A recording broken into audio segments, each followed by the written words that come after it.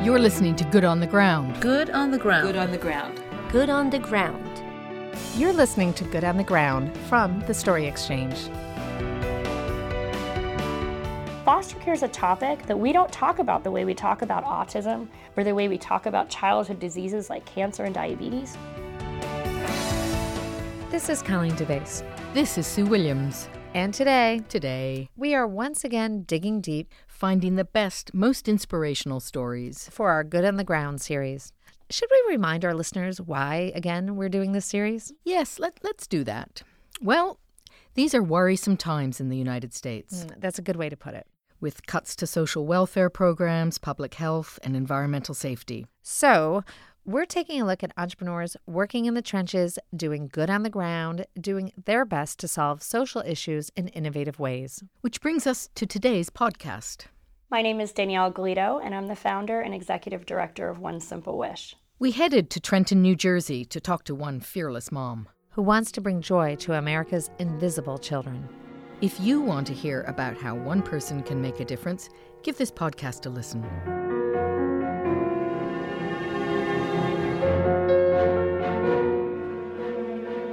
Foster care is almost never talked about. And when it is, it's negative. Come here, sweetie, I can take her for you. Oh, no, it's okay, baby girl. And it is, well, the foster parents do it for the money, while the caseworkers don't care, while the kids are all damaged. All these negative, terrible stories. We're saying, you know what? You're right. There's a lot that's broken. There's a lot we need to fix. So join us in doing something positive, and we will show you the way to do even more. Meet Danielle, who is perhaps the most passionate entrepreneur I've ever interviewed. I know. If anyone is going to change the world, it's her. Yeah. Danielle started One Simple Wish out of her home in 2008. It's an online registry where foster kids can ask for anything they want. Whether that's skateboards or music lessons or a birthday party. And donors, ordinary people like you or me, can grant those wishes. And keep in mind, these are typically foster kids who have no one else to ask. One Simple Wish empowers everybody to brighten the lives of children in foster care in simple and meaningful ways. This was a thank you note from Child Help to our team, from their team for Halloween. There's, of course, a background story to all of this. There always is. Danielle grew up in New Jersey, the middle of three sisters. I had a lot of issues growing up myself. My parents got divorced when I was 13 years old. I actually moved back and forth between both of my parents from the time I was 13 until I was about 19. For a while, she was separated from her sisters. I struggled a lot with depression and anxiety. Was briefly hospitalized when I was in my early teens. The more I learn about the children that are going through foster care and their instability, it reminds me a lot of my own childhood, and it reminds me that I'm actually really lucky because despite all that moving around, I did know my parents loved me. Danielle was a gifted student, but she wasn't interested in school. So I decided to go to Seton Hall, which is where my father graduated from, and I just went off the rails. I just drank constantly. I, quickly made the wrong friends. She dropped out, crashed her car, then quickly racked up debt, buying nice clothes and fabulous shoes. And I think it was around that time that I decided, well, I don't really care what I do, but I want to make a lot of money. That's what's going to make me successful. I'm going to be rich. Fortunately, Danielle has a very strong work ethic. I had 15 jobs before I was 22. She finally found a career that stuck.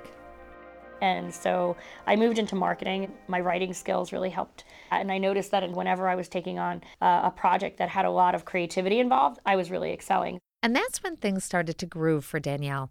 She got married to husband Joe. They both worked in corporate jobs, earning big salaries. They had a nice house. They went out to fancy dinners. That was my sign of success. Her life looked very different than it does today. And then she and Joe decided to become foster parents. Very soon after we got married, we started talking about starting a family. I was very content with how things were going in my life, and I wanted to be a mom, but I didn't necessarily want to carry a child. And so I told him, why don't we look into becoming foster parents with the goal of adopting? In 2006, they applied to become licensed foster parents. They'd just completed certification when the phone call came in from a worker in our county that said they needed to place a little boy. He was 18 months old. His parents had been incarcerated that night for physical abuse of his brother. Jose arrived at their door wearing a giant winter coat and a onesie.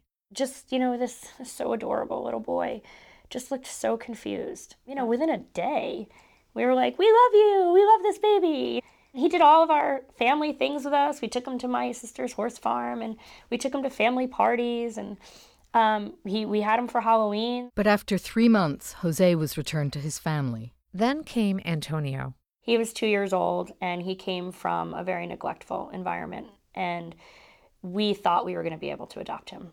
That didn't happen. His biological mother completed a very brief rehab and regained custody. It was actually one of the most devastating things I've had to deal with my entire life, was saying goodbye to him. We fought pretty hard to try to keep him at least a little bit longer so his mother could get more help. But the courts were pretty adamant about reunifying him. So after he was taken, my husband and I, we were just crushed, just absolutely crushed. And Joe said, I'm done. I don't want to do this anymore.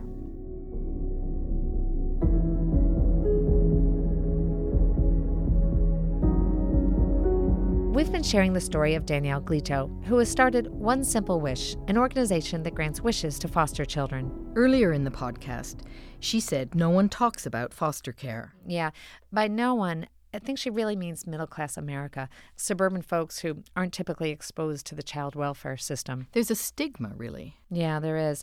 As Danielle says, there's almost a sense that the kids have done something to deserve this, and of course they haven't. That's it exactly.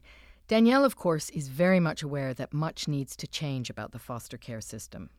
I want to see us think about innovative ways to recruit foster parents. So let's stop leading with, we'll pay you to take care of kids. Let's instead lead with, you're a great person with a lot of resources who's been an amazing mom or dad. Why don't you help out some children that could use a person like you? Period. But meanwhile, she has an expression for this.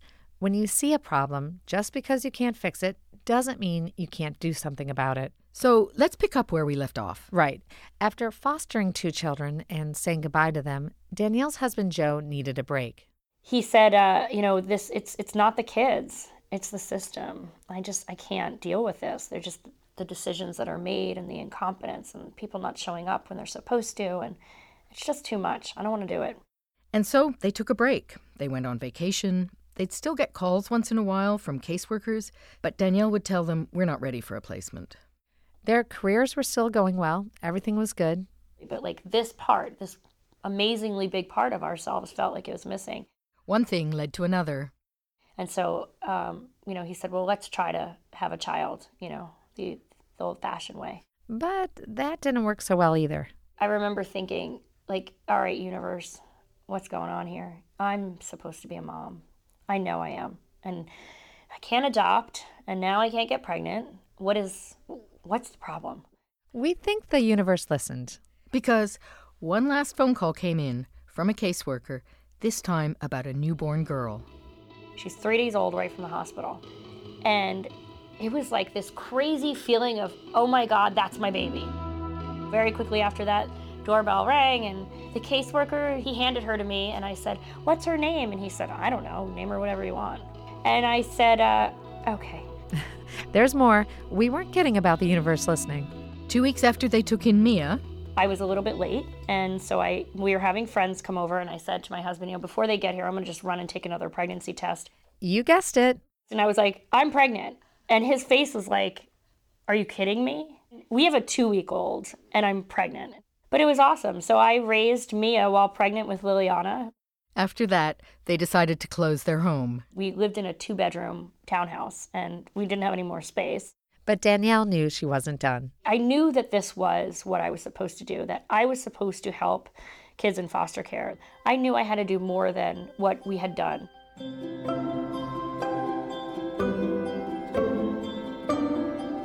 While on maternity leave from her high-paying marketing job, Danielle did some research. I decided to develop a platform that would make it easier for anybody who even had an inkling that maybe they wanted to help, that made it just beyond simple.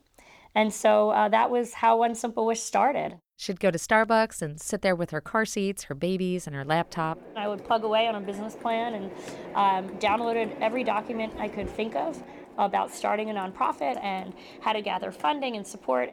In 2008, she and Joe decided to invest $10,000 of their own money to develop the One Simple Wish website. And the idea was we would have a registry of wishes, simple things that pretty much anybody could do, especially people in middle, upper middle class America. The site would not be full of things that adults thought foster children needed. But rather, it would be full of stuff that kids were actually asking for. Fun things like a tablet or Legos or tickets to an amusement park. We knew that from our experiences, that they were going without a lot of some of the most joyful parts of a childhood, and we wanted to give that back. Danielle made the rounds, making sure foster child agencies were on board with the idea. I think the other agencies have really appreciated that we've always come from a place of togetherness, because it is a village. She signed up 12 New Jersey agencies as part of One Simple Wish's partner network. But it was slow going. It was mostly friends and family that were granting wishes or people that I worked with. Still, the site started to grow. More and more people were granting the kids' wishes, and Danielle found herself running home from her marketing job, kicking off her heels, and doing as much as possible at night. After a year of juggling, she quit her day job. I had a pretty lucrative career, and it was a big decision, but best decision I ever made. You know, you can't really put a dollar amount on loving what you do, so. She and Joe learned to live more frugally.